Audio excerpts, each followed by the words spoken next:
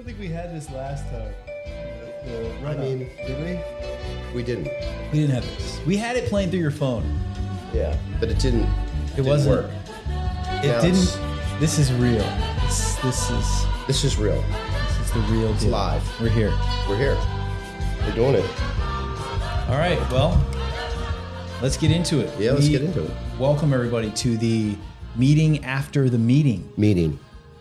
This is the first episode of our meeting/podcast. We're going to be doing the audio for this will be put into a podcast and put on all of the different streaming platforms for podcasts. So you can find us there, the meeting after the meeting. Audio only. Audio only. Obviously. We are also doing this live every week in the meeting format on Zoom, which we're doing tonight. So if you're tuning in with us, welcome. And we hope you Is there come anyone back. tuning in? Yeah, we got one. We got Austin. one. We got Austin. Austin. Yeah. Dude. Austin, thank you. And Shout welcome. I haven't seen you, brother. Hope this is It's quite an honor. First guest on Zoom. Austin is going to give us an honest opinion. He will. He will. I don't know. He will. He's a man in the tech space. At least he used to be. No. He got fired from that job. No, he never did that. You're thinking of a different Austin, probably. Austin. What's his last name? I'm not going to say his last name. What are you talking about? already You're doxing people. on 2 minutes audio. in. 2 minutes Anyways, all right. We don't have time for this. Let's get We've into got it. a packed show today. Yeah. So real quick, just to put this out there, we've got a great rundown format of the show. We'll get into that tonight. We've got the main kind of purpose of this is we've got a guest who's going to be joining us. He's going to be sharing a little bit about his journey through AA. We've got a topic we're going to introduce. We've got From Tampa. our guest is from Tampa. We've got a topic we're going to introduce at some point and talk a little bit about. We've got a couple of other little segments we're going to go through. We'll surprise you near the end. That should be a lot of fun. And I think we're just going to get right into it tonight. Let's bring him in. Why don't we welcome our guest, Jerry D. from Tampa, Florida. Jerry, come on in.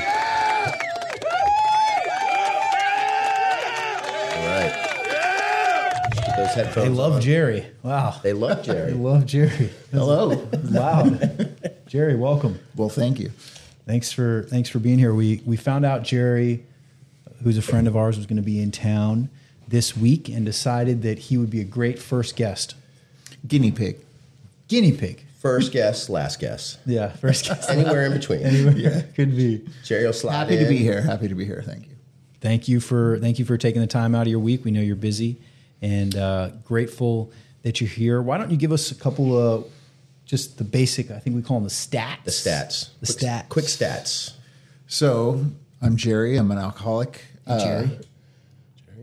My sobriety date is July 22nd of 2005. I have a sponsor and I have a home group, which is Tampa Young People's Group. Tampa Young People. All right. History. History. There's some history. Been around for a long time. It has been around longer than I've been sober. So, yeah. Yeah. A couple of years. Want to give a couple shout outs? Terry. I mean, no, not really. I could. I mean, but then other people are going to be like, he didn't say my name. Why didn't he say my name? Mark. Shout outs, Tampa crew. Yes. So Everyone in Tampa. and just real quick, you recently moved to Tampa from this area. From the I DC left here in March. Okay. So you've been down there. How's that going? Good. Yeah. Good. I like it a lot. I'm doing, my AA life has been reinvigorated, I think is a good way to put it. Yeah, definitely. It was a good move for you. It has been. It's been really good. And I think that'll kind of that's a little bit of what we're going to dive into with our topic a little later. Something like that. Okay. So good to know. So the first part of what we're going to do, we talked to you a little bit about it. We're going to call it the three W's, the three dubs. You're going to go over, you're going to highlight for us just in little 5-minute clips what you were like, what happened, what you're like now. Those are the three W's. Okay. We can do that. Oh. I can do that. Yeah. But no drunken log, elevator pitch style. Yeah. I got Like you got a newcomer in the car and you got 15 minutes until you got to drop them off, that kind of pitch. Right. So Am I starting now? Whoops, sorry. Go for it. A little tangle up down there. No, start later. Yeah. Okay. So, you know, I'm the youngest of 4 kids. I fell in love with feeling different. Whether, you know, when I was a little kid, it was spinning around. It was quickly drinking, you know, and I mean really early, like 7, 8, 9, 10. I was drinking a fair amount and doing whatever else I could find, you know, and I just lived that way. My son does that. Should I worry? I mean, it's a sign.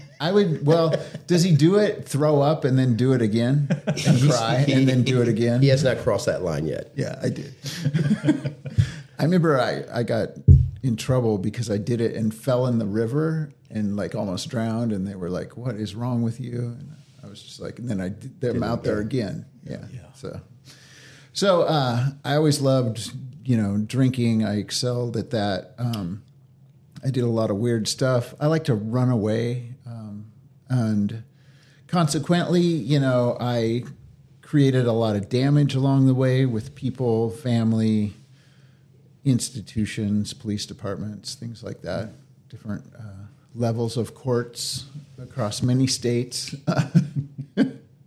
You know, and I mean, I am the kind of alcoholic that I will do whatever I have to continue to drink. Like it doesn't really matter.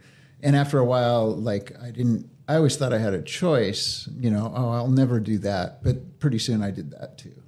And I would just continue to do whatever was necessary to stay messed up, you know. And I travel a lot. It's easier. I found you don't get in as much trouble if you leave town every 10 or 20 days. They don't know you. They don't recognize you, come and arrest you when they see you. Wherever the social services are hot. Yeah, exactly. I mean, that's what I ended up, you know, I just sucked the life out of people's social services wherever I could find them. Most definitely.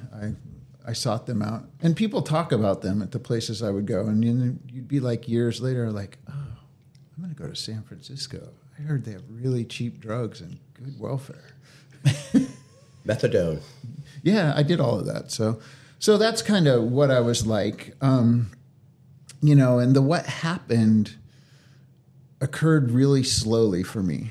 I got sent to Alcoholics Anonymous in 1987, although my mom had kind of put me around people several times from like the time I was like 15 on, because she knew there was something up with me. But in 1987, I got sent to AA, and like I said, I got sober in 2005. So what happened occurred slowly across that period of time, I think. And there was different levels. I had some really devastating bottoms that were just like terrible. And then, you know, I would recover and, you know, you get some weight back on you, you get a job, you get a girlfriend, you get the girlfriend back or whatever it was at the time. And like, I don't need AA. Like, they talk weird. I don't need that. And then, you know, I start thinking with Jerry's mind, and then I always go back to drinking. I always go back to drinking. And I just couldn't get away from that. And so in the end, you know, I lived in an apartment here in Maryland, in Tacoma Park. I lived with my daughter. She was 14 and a half. She was kind of the adult around the house the last 3 or 4 months of my drinking because I was just in and out of, you know, drunkenness around the clock. And, you know, I got to a place where I was literally in the psych ward. It was early morning, middle of the night. I was somewhere in between seizures.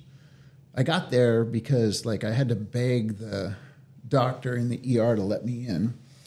She's like, "What the hell do you want from us?" She yelled at me. I was like, "God, this woman is terrible." So you know you're in bad shape. People at the psych ward are like, "Oh, it's you again." Yeah. Right? And I'm like, this woman is such a... Right? But I was like... How dare her? I know. Because I needed help, right? And I was willing in that moment. So they should always jump up and help me is the way I felt, right? And so she's grilling me, and I'm like, I think I don't want to die, and I'm afraid I'm going to die because I like shake so bad when I'm not drinking. And so she finally agreed she didn't tell me that, but I heard her say something to the nurse, let him sit and then we'll take him upstairs. And then I started having like little seizures, and I heard the nurse say to the doctor, like, he's starting to have seizures. Should I medicate him? And she said, no, let him suffer. Maybe he'll remember. And I was like, what a bitch. I mean, how the hell? That's inhumane, right? But actually, I do remember that now. So there's something there. And so I'm in the psych ward. It's the middle of the night. I'm in between seizures, and they're not medicating me. It's not pleasant. And, there's little weird men running around the ceiling and stuff. And I was just like, I had this moment where I was just like, make this shit stop. And, I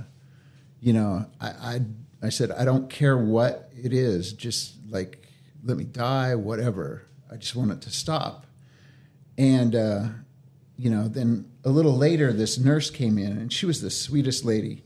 I don't remember her name, but she was this woman from like Southeast DC, had a real like Southern drawl to her way she talked. And she was like, oh, sweetie, you need to just let those people help you. And I don't know how, but I knew she was talking about AA because there was no one else around to help me either. So, around that time, either that day before that or after that, there was a meeting brought in. I met these 4 guys. They wrote their numbers in the book. I remember them coming in looking like 2 of them are really young. One kind of looked like a GQ model or something. The other one looked kind of like a trust fund brat. Later, I found I was kind of right on both counts. But the point of that is I'm sitting there judging these guys, and I'm in the psych ward again, wearing, a robe that I'm told was open in the back. I don't really believe that. I'm told that I looked gray, but I don't know. And that I had like an IV bottle on a little rolly cart that I... The chances are high that those were true. I just say. Yeah, well, you would know. I would know. I would not. So, and that's what happened. I called them all. They said, why don't you call us before you leave? Which was a foreign idea to me. Like, I could just go home. I lived across the street, right? But I called them. And, that's what happened. I became willing. So, what I'm like now. Well, Yeah, hold on, we know your story. We know up. your story really well. We've got a little bit of time here. We'll probably go to about 8:20 on this, on the 3W. So we got about So, but what kind of? Because I love what happened to you when you got out of the psych ward. What was that experience like? What was different this time? Because you had done, like you said, that so many times. What was different this time? Talk about maybe that first night when you got out, and what was, what did you decide to do differently? I didn't make any decision. The thing that was different was, so I called I just got to say it. So I called everyone. No one answered. All 4 numbers that were in the book. I still have that book, too. I don't give that out to newcomers. I keep that one. I give them a copy if they want one, but I keep that one. And none of them answered. And then I went back to my room. I wasn't thinking, AA or anything. But then the nurse came and got me, and one of the guys called me back, and she took the big phone and put it on the wall and let me talk to him. And I just told the truth, man. Like, I'm afraid to leave here. I live across the street, and I know there's stuff in my apartment. I will use it. I can't not. I don't know how to not. And he had these dumb ideas. He said, why don't you just wait there and I'll pick you up when I get off work? And it's like a Friday. They could let you out at like 11 in the morning. What a crazy idea. Right? And I'm like, I can see my apartment, my bedroom window, like from where I'm standing. But I did it. I listened. And that's the difference. That's what I did. I listened. You know, and I kept listening. I knew that, well, there's another thing that happened that night. We went to the meeting, blah, blah, blah. People came, cleaned out the stuff out of my apartment, which was... Some guys from the meeting came. Some guys came, back to your house. Yeah, 4 of them. And I didn't let people in my house at that point in life. Like no one. It was nothing good for anybody to see in our houses. I don't blame you. So the manager like helped my daughter all the time of the apartments I lived in, and my daughter told her I was in the hospital again, and she went up and cleaned my apartment. So it looked way better than I expected. It was so nice. She didn't clean everything. Yeah, no, it was still pretty bad. But, you know, they cleaned everything out and they left. And it's July 2005. We had a big storm. The power went out. And, like, I'm like 5 days off of a several month of chugging as much vodka as I can in between throwing up and passing out, right? So I'm not okay. I'm not going to sleep. I have no medication. Like, I'm shaking. I'm like, you know, Chris was like, read the book. And I was like, trying to read the book, and it's shaking all over. I can't see the letters. I was like, I can't read the book. I turned Someone on the got TV. rid of this vanilla extract, too, just in case. Yeah, I mean, there was nothing in there, trust me. Still hold that against him. Anyway. Good thing we didn't all have big bottles of hand sanitizer around back then. No Probably doubt. would've drank that. Lord. That would have been terrible. Ugh. You have to add some Kool-Aid mix to that, I think. I never tried it. So that night, my thoughts are just running, and I couldn't blame anybody. For the first time in my life, I knew that the reason I was in this position, 18 years after coming to AA and stopping drinking, sometimes for like a couple years, the reason I was back where I was, feeling that terror and everything else, was because of me. And so I was willing to do whatever. And that I've maintained that to a degree, you know, like sometimes I'm less willing, certainly, you know, but there were points where I remember thinking like, screw this, I'll do it, whatever it is, I don't care.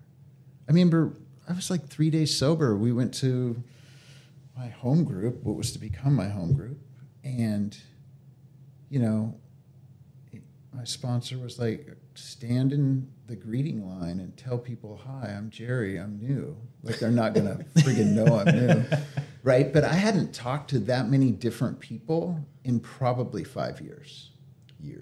Yeah, like, because I just work, home, like, no conversations, drink, you know. No, you don't want to talk to people. Play video games, online poker, whatever it was, you know, like, all that stuff. Like, so, yeah, I didn't want to talk to people. I remember I would go to the liquor store. There was a liquor store in Tacoma Park, and I would go like every third day because it was on my rotation.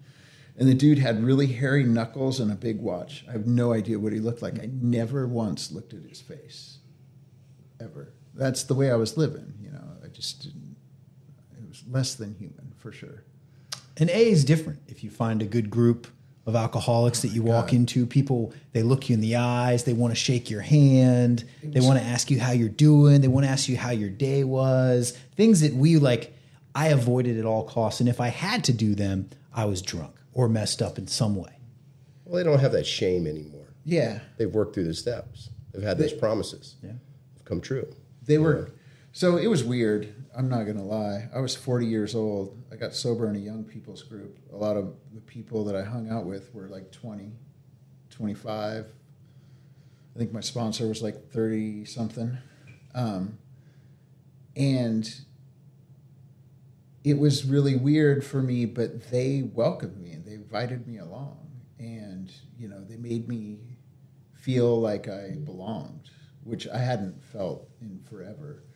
It was annoying too, you know, when like some little kids like, get in the back, old man. 'Cause, you know, whoever had time got to sit in the front of the car. Yeah, you definitely were driving. No, I didn't drive for years, man. I couldn't drive. He was missing that trifecta. Yeah. No trifecta. I had no driver's license. Car, none of that. driver's license, insurance. Proper glasses. Proper glasses. Yeah. Thanks, Gabe. Thanks, Gabe. Gabe, we never introduced Gabe. Gabe's our producer. What's up, everyone? Show, Gabe. Gabe, the producer. Gabe's the one who's working Also an alcoholic. Also an alcoholic. Working the soundboard, working the video, making sure we're Looking not good. messing this up. Everything's good? Yeah, you guys look great. Awesome. Well, of course. Thanks, Gabe. Gabe does this for obviously fun and for free for, I don't know if for we look Alcoholics great, Anonymous, but we look good enough. Yeah. he's doing it for a free dinner every week, he said. So we get him a dinner, he comes Dude, over. that's a good deal. It's a really good deal. Not a bad deal. It's a solid deal. Over time, as the Adds weeks up. go on, the money adds up. Definitely does. So I have a question. So you, because of your experience in and out AA and coming to that realization where, and I came to this decision that it was my own decision making that jackpotted me. You know, it is this idea that I know what's right, or even when all of the evidence is crystal clear that I'm not right. You know, I can still feel that way, and I have seen you over the years have that sort of that bullshit detector for other newcomers when they're coming in and they're like, Jerry can sniff them out. It's like, man, that guy's full of shit. And I'm like, I'm always like an optimist. I'm always taking people at face value. I said, well, let's see how you do. You know what I mean? You never know. It's true. Next thing you know, he's like smoking crack. Yeah. I'm like, damn, Jerry was right again. Flipped his car, going straight on no intersection, just flipped his car. Like, Yeah. Not naming any names. Falling asleep in meetings regularly. You're like, what's going on? I'm just long day at work. Wow. Wait, Really tired. When you fall asleep in a meeting with your eyes open, I'm just saying something's wrong. That's not just tired. You might need to start the steps over. I have 2 toddlers at home. I own a business. Yeah. I'm tired. Yeah. That's tired. I've never fallen asleep with my eyes open. I can guarantee you that. So I may sniff it out, but we always help them. Yeah, We always try. that's true. Make AA an attractive place for people. You have to like Yeah. ignore that almost. Put it in the back burner a little bit and still give them the same opportunity that we give everybody Sure, else. of course. Yeah. Sometimes people, I do call them out sometimes, though, I will say. Which is good. Yeah. I needed that. Yeah. People I did. called me out, and that was finally what got through to me. Everybody's like, "Oh, be nice, be nice." People were nice to me all the time. If you were nice to me, I took advantage of you. If I saw that you were going to be nice to me, I was going to try to use that in every way I could. But the people who told me the truth and the ones who weren't giving me any bullshit were the ones that I ended up respecting, Right. and the ones that I ended up wanting help from, because I could tell they knew what was going on. And there's a fine line between that sort of hero's welcome back to AA and just being helpful. I can't take the hero's welcome back to see that. What they used to call a hero's welcome. It's It's still- unbearable. Oh my God. so You good. made it back. so Oh, glad no, you're you're going to here. kill that person. Going to kill him. You're going to kill that person. The hero's welcome. Yeah. We could have a whole episode on that. We just might one day. We We'll just- see. We'll see. Speaking of the episode, let's move on. There's a lot of years of what life has been like for you since you've been sober, and I'm sure there's a million things you could talk about. I've heard you talk about a lot of them. How would you sum it up in 5-6 minutes? What life is like today? What is different now? Everything. There's nothing that's the same or even remotely recognizable. That doesn't really say much, though. I don't have those same gnawing problems that I had before. Before I got sober and really did the steps and worked, on like the 8th and 9th and like all these things and amends and then helping other people. Before all of that, I could not stop thinking about Jerry. Like no matter what, no matter how you couched it, I would still slide myself in there somewhere. I'd be like, I could be like feeding homeless people or whatever, but I'm thinking about me.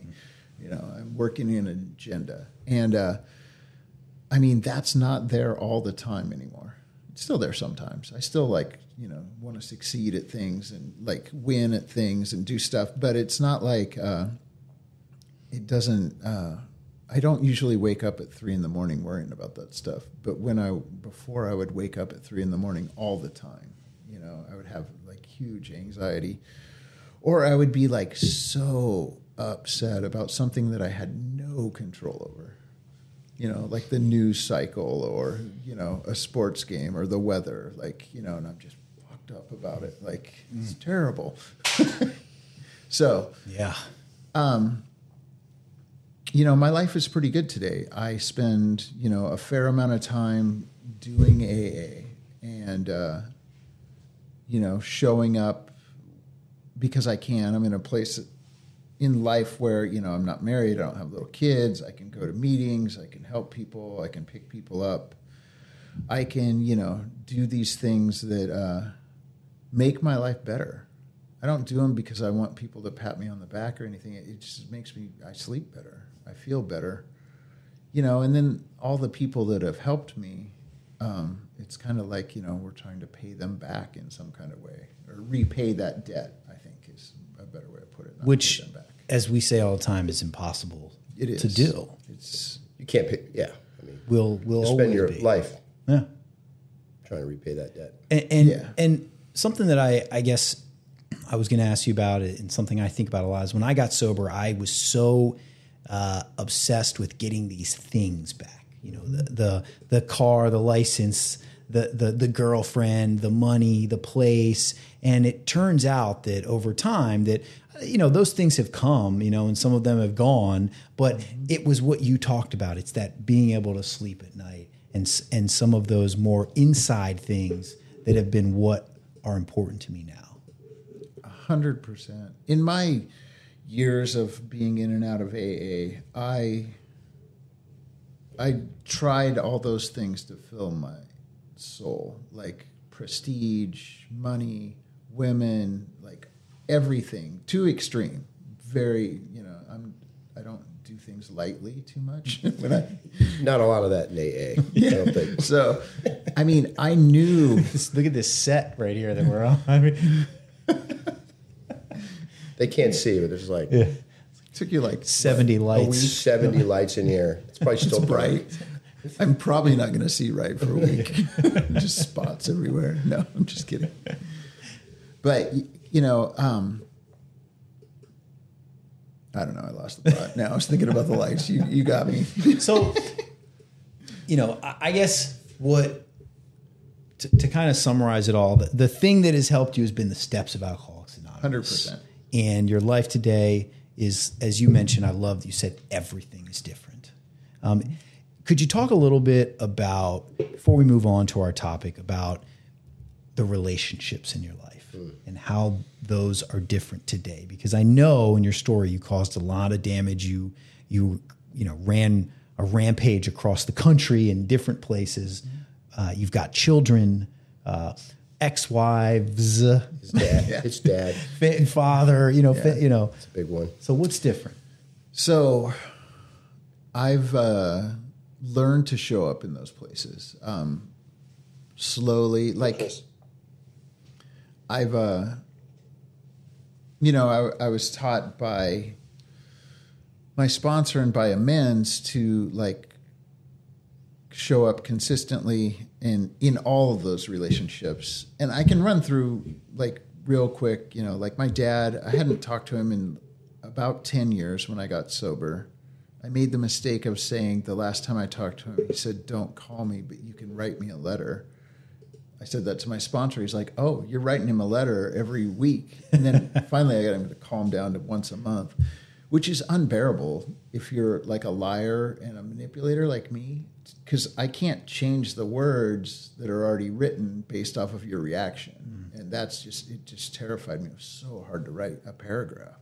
You have to be honest. Yeah, you have to be honest. It like forced me to like tell the truth, and it was just like, oh, this is so hard.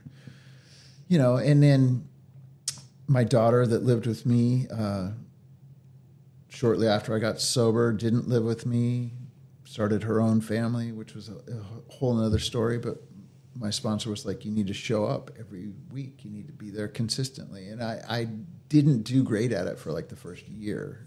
And then I slowly started doing that.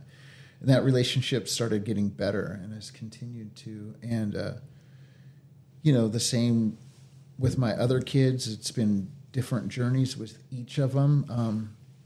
And 2 out of the 3 have forgiven me. And one is still really not okay with me right now. Still working on that one. Yeah. But, I try and I show And it may up. never be right. Yeah. I mean, that's how amends are. I mean, it's not, some of this stuff doesn't get fixed like we want it to. No, not at all. And, I went back. It was so unbearable to go back to my family. And, the unbearable part was my embarrassment, my shame, and, showing up for years. I mean, I was 7.5 years sober, and my dad was like, I think you might not drink again. And then at 10 years, he was dropping me at the airport. That's his thing. He's going to take me up to the airport and wait till I go and get on the plane. And he's like, I think this is the first time I'm not worrying about you when you leave. And so things slowly heal. I begin to feel better. And I remember I was sitting in a meeting Monday night, promises. Somebody was sharing about some men's stuff. I'm like, what a jerk. And then this girl shared, and it was all weird, new girl, self-centered stuff. And I'm like, this meeting's stupid. I don't need to go to AA. I don't need to be here. Sitting next to my sponsor, I'm like, he's dumb. He's really not that bright. He lives in Kensington. He's never left. I've been all over the world. I've had kids, families, wives. He's never had any of that. And then I told him after the meeting, I kind of felt this way. And he's like, when was the last time you did anything on your amends list? I was like, oh, a few years ago. Right? And I got back to doing that and healing those relationships. And the point of that is healing those relationships. I feel less like a piece of shit. That was the other part. I think I said I feel like a piece of shit. And he said, well, you are a piece of shit. And I was like, what? You're not supposed to say that. And he's like, what I mean is you've been living like one. And so you should feel that way. And I was like, oh, all right. That's fair. But, for you, I think, and it's probably this way for a lot of amends, is that because there was trauma that you had in that pursuit of trying to mend those relationships, something inside you gets fixed too, alongside. And I think that is, one of the other sort of benefits of doing amends. Something gets right within me too, I mean, the hope is to amend the relationship, but it's not always possible. No, but I changed. I don't feel... Yeah, it's hard to think of a clear example that I can explain quickly, but there's a certain kind of people or a certain kind of person that I had a really bad time with, fight, blow up, whatever. And then when I see that kind of person again, I don't feel I don't go back to that place that I was. It's healed. It's a feeling comes up and I recognize it as something that oh, I don't live like that anymore. Mm. I don't have to entertain that. Because I had a lot of weird shit in my childhood and growing up and life drinking. And a lot of people do. Yeah. Oh, 100%. Most people. I think. Most. Yeah. Yeah. Well, so it sounds to me like Alcoholics Anonymous works.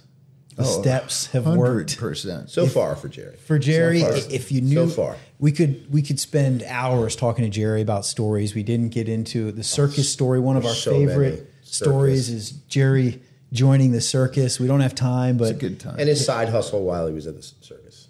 While he was at the circus, pharmacological delivery service. Yeah, I guess you would call that. we do whatever we have to do. I guess it's true. It's true. So let's move on from the 3 W's. The next part of our show is going to be the weekly topic, and we kind of told you what the topic was going to be before the meeting tonight, and I think that this is a great topic for you. As we mentioned, you moved to Tampa recently. Our weekly topic is going to be staying connected in AA when you move to a new city. I know a lot of people do this. A lot of people do it in early sobriety, whether it's for a relocation of a job or helping out a family member, going to school. There's many reasons why people do it. And I can tell you that not from my own experience, but from talking to a lot of people, it can be terrifying. It can scare the shit out of you having to move to another place. Maybe you've just gotten connected in your local AA meetings. Maybe you just got a sponsor and started working with them, or you've been around a little while and you're feeling comfortable and now you got to go.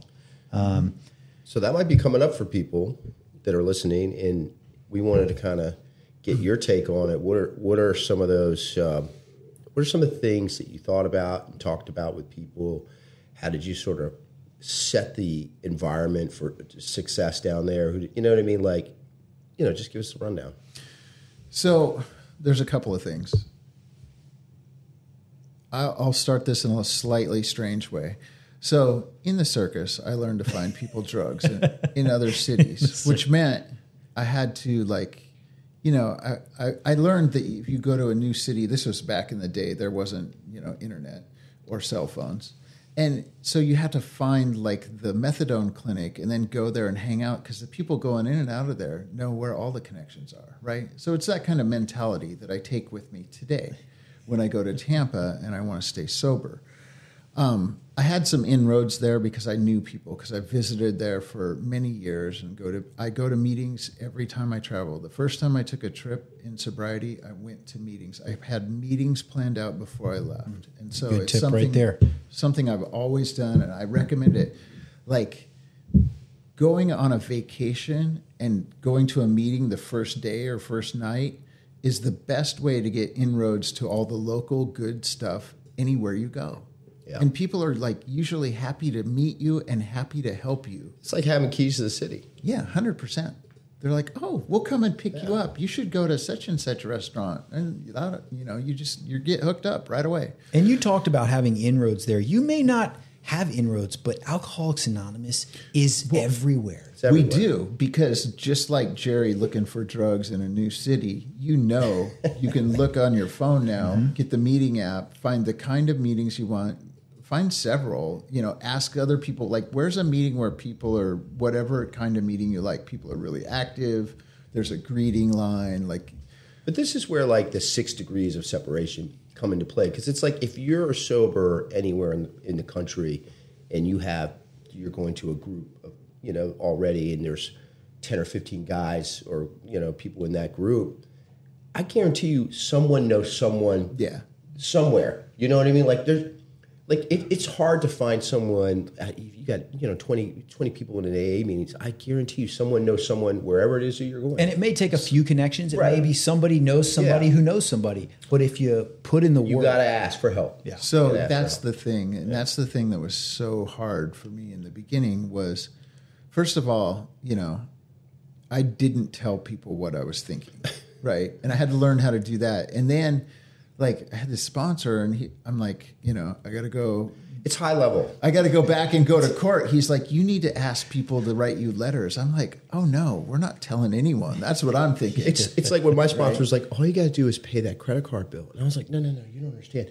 First thing I could do is wake up on time to go to work so I can get a paycheck so I can pay the list of things that has to happen in succession effectively to pay a credit card bill is tremendous. So I always thought if I'm asking for help, I'm broken. There's something wrong with me. And the reverse is true. I have no degrees. I have no skills. And I have this job where everyone else You have skills, no degrees. Well, I had no work skills. Not ones that you can put on a resume. Nunchucks and some other things, but skateboarding. Well, no, I'd broken too much by then. But definitely nunchucks. Salesman. Yeah. But to succeed in those things, I asked people what to do, and I listened to what they said, and then I did it. In and out of AA, not just in AA. And so, asking for help really does work. But I had to get over this idea that I'm supposed to know everything. So when I get to Tampa, it felt weird. I'm not going to lie. I was like, am I making a mistake? Because your whole sobriety has been in one place. 17 years. 17 years of relationships, of experiences, of going to the same, bunch of meetings. Yeah. With everything. It had turned into kind of autopilot for me, to be honest. Yeah. And I didn't learn that until I got down there. But part of the autopilot's good, but the part that wasn't good was, not putting myself forward. So when I got down there, like we haven't talked about this, but I believe in prayer now. I did not believe in prayer when I got here. I thought it was like, I don't know. I just had all these judgments. But I prayed about it when I got down there. And I remember like it was a Saturday, I'd been there for a week, and I'm going to go over that by a little bit. I had been there a couple of weeks, like I'm doing construction in the house. I'm sleeping on a blow-up mattress. There's like dust everywhere. I got like a cheap folding. Which is hard at your age. Yeah. The blow-up mattress. That's not fun. There's recovery around that. You know what I mean? So I literally had like a plastic folding table for my desk, and I'm working every day at it. It was hilarious. But it's Saturday, and like all of my friends, all like 4 or 5 of them, were going out of town on a trip. And so like I'm there all weekend by myself. I don't really know anyone. I don't really have a plan. Like I don't have a meeting schedule set up for the week. But Friday night I went to a detox, and I do what I learned to do, what those guys did for me. I gave this guy a book. I put my number in it, right? So Saturday afternoon, my phone rings, and because of, doing my 8th and 9th step, I just answer my phone when it rings. It was like a local number. I'm like, it doesn't say spam, so I just pick it up. And it's this girl, and she's hysterical. She's like, I'm on the corner of Nebraska and Barras or something. It's where basically the prostitutes hang out. And she's like, this guy wants me to get in his truck, but I don't want to do this anymore. And anyway, you were at Detox last night, and you gave James your whatever. You gave James, your number, and said that you would take people to meetings. And I need a ride to the shelter. And I thought about it. Firing line. Yeah, and I mean, this is a girl too. It's not James, but James, I found out, was with her, and I was like, well, they might be setting me up to rob me, but whatever, It's not the first time. Not like we had done that to other people, right? Yeah. I'm like, all right. I said, tell you what, I'm going to come and get you, and I'm going to take you, where you want to go to the shelter, and I'm going to drop you off, and that's all. I don't want anything. I'm just going to do this, because she was like offering services and other things. I'm like, no. And so I went and picked them up, and they like got out of detox the night before. They're not smelling good. They're not looking good. And I drive her over, drop her off. James hangs out for a while, but I try to get James into like a treatment center, right? And I go to this treatment center, because I'm texting people like, where can I take a guy who's, barely sober, that needs to get in somewhere. And so I go to this place, and we talk to him, and they're not going to let him in, and I help him find a place to stay for the night, and I'm going to pick him up and take him to meetings. But this dude walks by, and he looks at my car plates. He's like, hey, are you from Maryland? And I was like, yeah. I mean, obviously I got Maryland plates. I didn't say that, but we start talking, and he's like, do you go to meetings? Would you take people to meetings? And so to this day, I still go to that treatment center and pick dudes up. It just happened just like that. And it was, the prayer, then the answering the phone, and then, it just happened. And so I'm 2 weeks there and plugged into, a treatment center and new people. So that was. So it sounds like the answer, or kind of the suggestion for this type of topic is to jump in. Yeah, to the 100%. local A community, and we don't really have time, and we'll move on. But ask for help and then jump in. Well, to ask for help, and one of the things, and really quickly, if you can, in just a brief kind of minute or two, talk a little bit about, because I hear this all the time when people move, they're not doing it right. You know, the AA, they're not doing it right here. Everywhere I've gone, the meetings are different, and we get we get a little set in our ways. We get stuck up to this is the right way, and you go somewhere else, and they're not doing it right. This is my opportunity to launder my list. This is, here you go. Why don't you be honest? Maybe some of them will listen, and they'll learn to do it right down there. No. So I felt that way, and I had a hard time choosing a home group for a lot of different reasons, prejudgments on my part. And finally, after a little while, I was like, you know what? I just need to participate and stop thinking I know. And so I joined my home group, and I, started doing service more, and I stopped, caring as much about the little things that I think are off or different, except for one. There's one I still like. Don't hold hands after the meeting, and they all just stand there and face towards the front of the room, and it's just weird to me.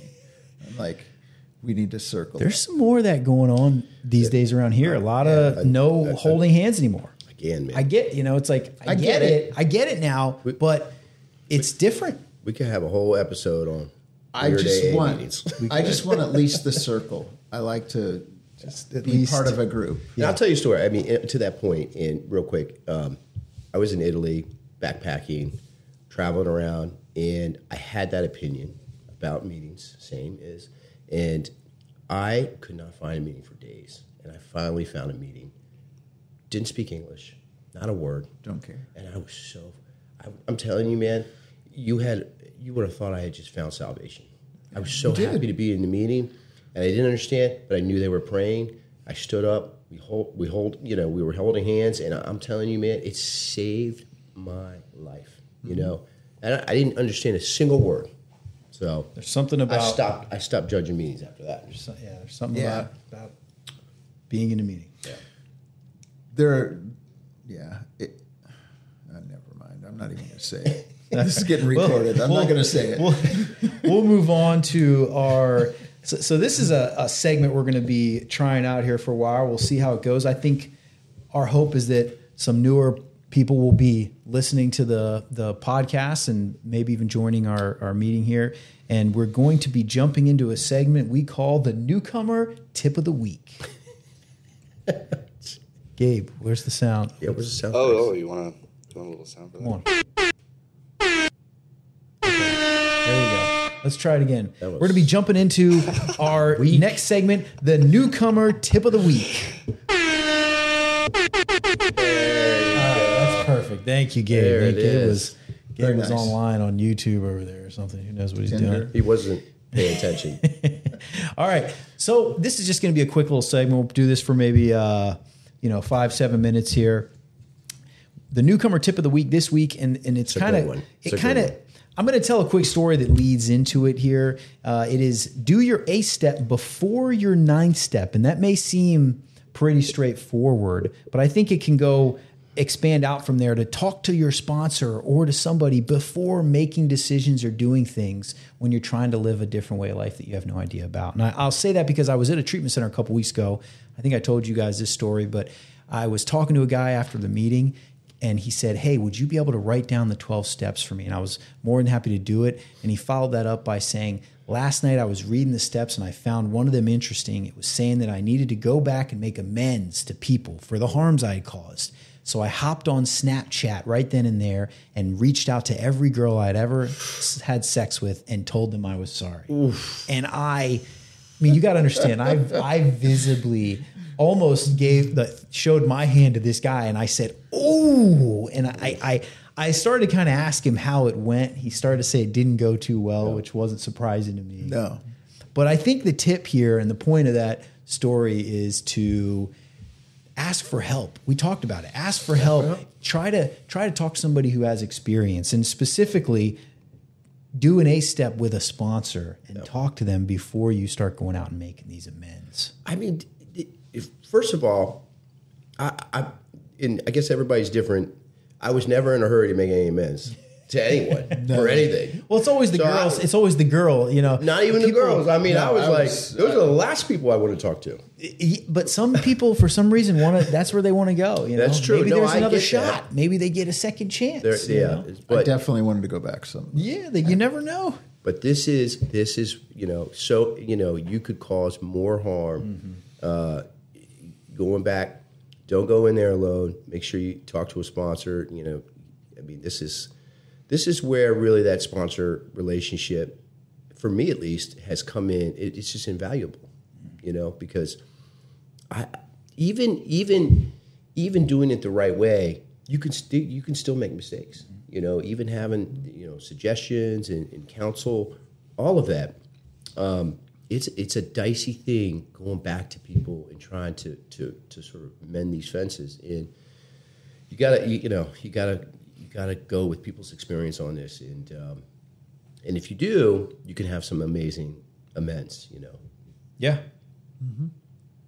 I 100% agree. I've definitely made some messes in the past, making amends, especially with women, or thinking, I needed to get her back, and so I have to fix this while I'm in treatment, or whatever it is. And that's more just obsessing on not wanting to be sober, not looking at myself. But there's a couple of things, like, I want to keep it kind of light and quick, but the 8-step, nothing has been more influential on my sobriety and my changing than doing a thorough 8-step and then going over it with a sponsor and then going out afterwards. In the 12 and 12, at the end of the preface, it says, "This is the beginning of the end of isolation." And that I wanted. I didn't want to do the work, but I didn't want to be alone anymore. Because like I said, at that meeting where I thought my sponsor was a dumbass and people sharing where, like, I was alone still. Like, I couldn't let people in, and I couldn't be effective with other people. So, yeah. So, don't do this by yourself. I think it expands out into many areas for the newcomer. That tip again is there's help here. There's people you can talk to. There's guidance you can get.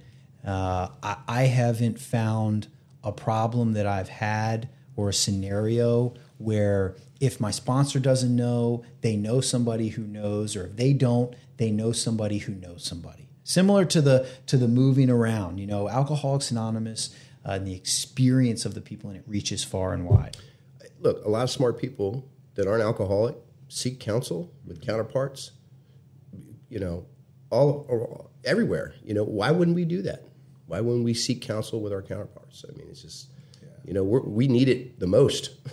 And it's funny how we come in here and we talked about, we've got a friend. I love this one. He's like, I was lying in the gutter with my hand up saying I'm number one, and it's like this idea that, I've got it all figured out, yet I've got no license. I'm going back to jail. Look at the facts. I've got no job. Look at the facts. I'm staying on my grandfather's floor in his house. All these things. Couldn't bond out on a $250 bond. Yet you don't know what you're talking about.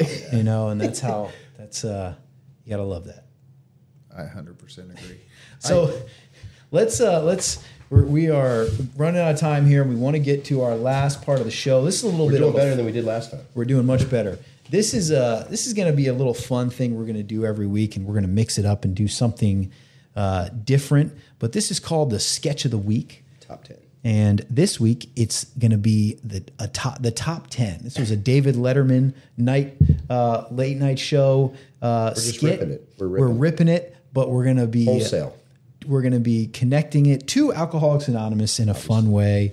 And the way this is going to go, we've got our top 10 list here. I'm going to read one. Jerry, you're going to read. I'll start off, then you read the next one. Chris, you read the next one. And then we'll just go around like that. Why don't we have Jerry just start? I'm going to start. We're going to start with the top 10 reasons sponsees give for not completing their fourth step. And this is a good one. I think I had a lot. I know other people who had a lot. We get a drum roll? We don't have a drum roll, do we? Gabe, can you do a drum roll? I can do it with my hands, I suppose, but I don't think the mic's Do gonna it. pick Do it up. it with your mouth. Oh, come on. Do you think I am a beatboxer, dude? Go on. That was really bad. We have to get a drum roll. Can we add? I got this. Of course. That was it sounds like a record stopping or something. Yeah, that is correct. That's a record scratch. Okay, all right. Now we'll get a drum roll for next week. Next week. Drum roll. The top 10 reasons sponsees give for not completing their 4-step. Number 10, too busy scrolling TikTok or Netflix and chilling. That's a popular one. No one says that, do they? Yes, they do. That's a popular. Well, they might not say it, but that's what they're doing. Okay. That's what they're doing. Definitely. Number 9. I can't remember how to do it. I mean, how many times have I gone over the 4-step with somebody and they came back and they were like, "Look what I've done," and I'm like, There's "That is literally nothing." a diagram There in the book. is, but they forget that, and they forget which page it's on. Who does what says in a book? Yeah. I like this one. Number 8. Too busy helping other new guys. Sure. It's a good one. That's of course you are. Here, you got to understand. That's if you're new and you're listening right now and you don't want to do your 4-step, this is a good one because it seems like you're doing something in AA. Now your sponsor's going to see through your bullshit, but Yes, 100%. You might get called out. Number 7, I love this. This is one of my favorite AA excuses for anything. I've been sick for like 2 months. I am sick. The newcomer 2 months. cough. Yeah, it's true. Number 6, my computer crashed. Ooh. I mean, why are you doing your 4-step on a computer? Computer, but that's the problem here. You're not. We're supposed to be handwriting this, right? That's what I thought. Millennials, man, they want to type everything out. Chris, you got number 5. Number 5. I spilled my energy drink on it and had to start over. Is that a Red Bull or a Bang? What are they drinking these days, Gabe? Gabe, what are the kids drinking? Yeah, what are the kids drinking these days? I mean, I don't really drink energy drinks like that, but Celsius seems to be pretty popular. Celsius. That's the new organic, healthy energy drink. Do you remember when we were at that conference and that new guy you're sponsored, Chris, had to have the medics come because he drank so many energy drinks? Dude, he's having like straight up heart palpitations. I had a guy a couple years ago who was drinking 8 a day. Oh my God. He had an ulcer. He had to have He drank stomach. like a 6-pack at the conference. Watch out. Jesus. Number 4. Wait, you wanted me to do that now? What's up with... No, after you drink again. Yeah, they just want to wait. What now? I've got too much going on. What are you doing? You don't have a job. You don't have a family. Yeah. All right, number 3. My partner found it and ripped it up because their name was on the first list. Ooh, you got to be careful. Got to be careful. You got to lock that down. You got to lock it down. You got to hide it. I've had many people tell me that their significant other found their inventory and it was not a good Which thing. is, again, man, I'm like, come on. Like she found your drugs. Come on. Yeah. You can hide those. You can't hide your 4-step. Let's get... People leave them places. I lost my first one, and I always wondered who was the person who found that, Is that and the did one that they was read at it? Saturday Night Special for all those years? we used to read it and try to figure out whose it was. No, mine was lost in a Here's how you write backpack on like a 4-step. bus. Look at this one. Yeah. Give you an example. Number 2. The dog ate it. The dog ate it. That's the original. That's the OG. homework excuse, but you can use it for the 4-step, right? Yeah, You sure. can use It's it. OG. It's a good one. That's a good one. And number 1, can we get that drum roll again, Gabe? I mean, I still don't have it in the 5 minutes. How about this? Passed. Number 1, I did it, but the only person on it was me. Oh, you poor soul. That's you gotta love it. Yes. That my favorite. I'm the only one I'm angry at. Yeah. You know, it's my fault. God forgive you. Self-centeredness at its best. Right there. So Just me. that's it. Well, I think we are just about. Look at did pretty this. good. We are Wow. just about out of time. I do want to reiterate again that this will be put into a podcast that we'll be putting out on different platforms. It'll be under the meeting, after the meeting. It'll be on all different platforms: Spotify, Apple. We'll keep you posted. Podbean. we'll keep everybody posted. We're going to be working on on a way to contact us with feedback and stuff like that. We do want to thank our guest, Jerry D. from Tampa, Florida, for taking his time out while he's up here to spend with us. We love you, Jerry, and thank you. Thanks for having me. Yeah, man. It's been fun. Yeah. And very bright, though. It is bright. It is bright. Maybe we'll start having people wear sunglasses and they'll be... Like real podcasters. Yeah. Stay tuned. Next week, we've got another episode of The Meeting After the Meeting where we're going to have a brand new guest talk about their journey and have a whole new topic and tip of the week and a new sketch for you. So, thank you. Excellent. Thank you.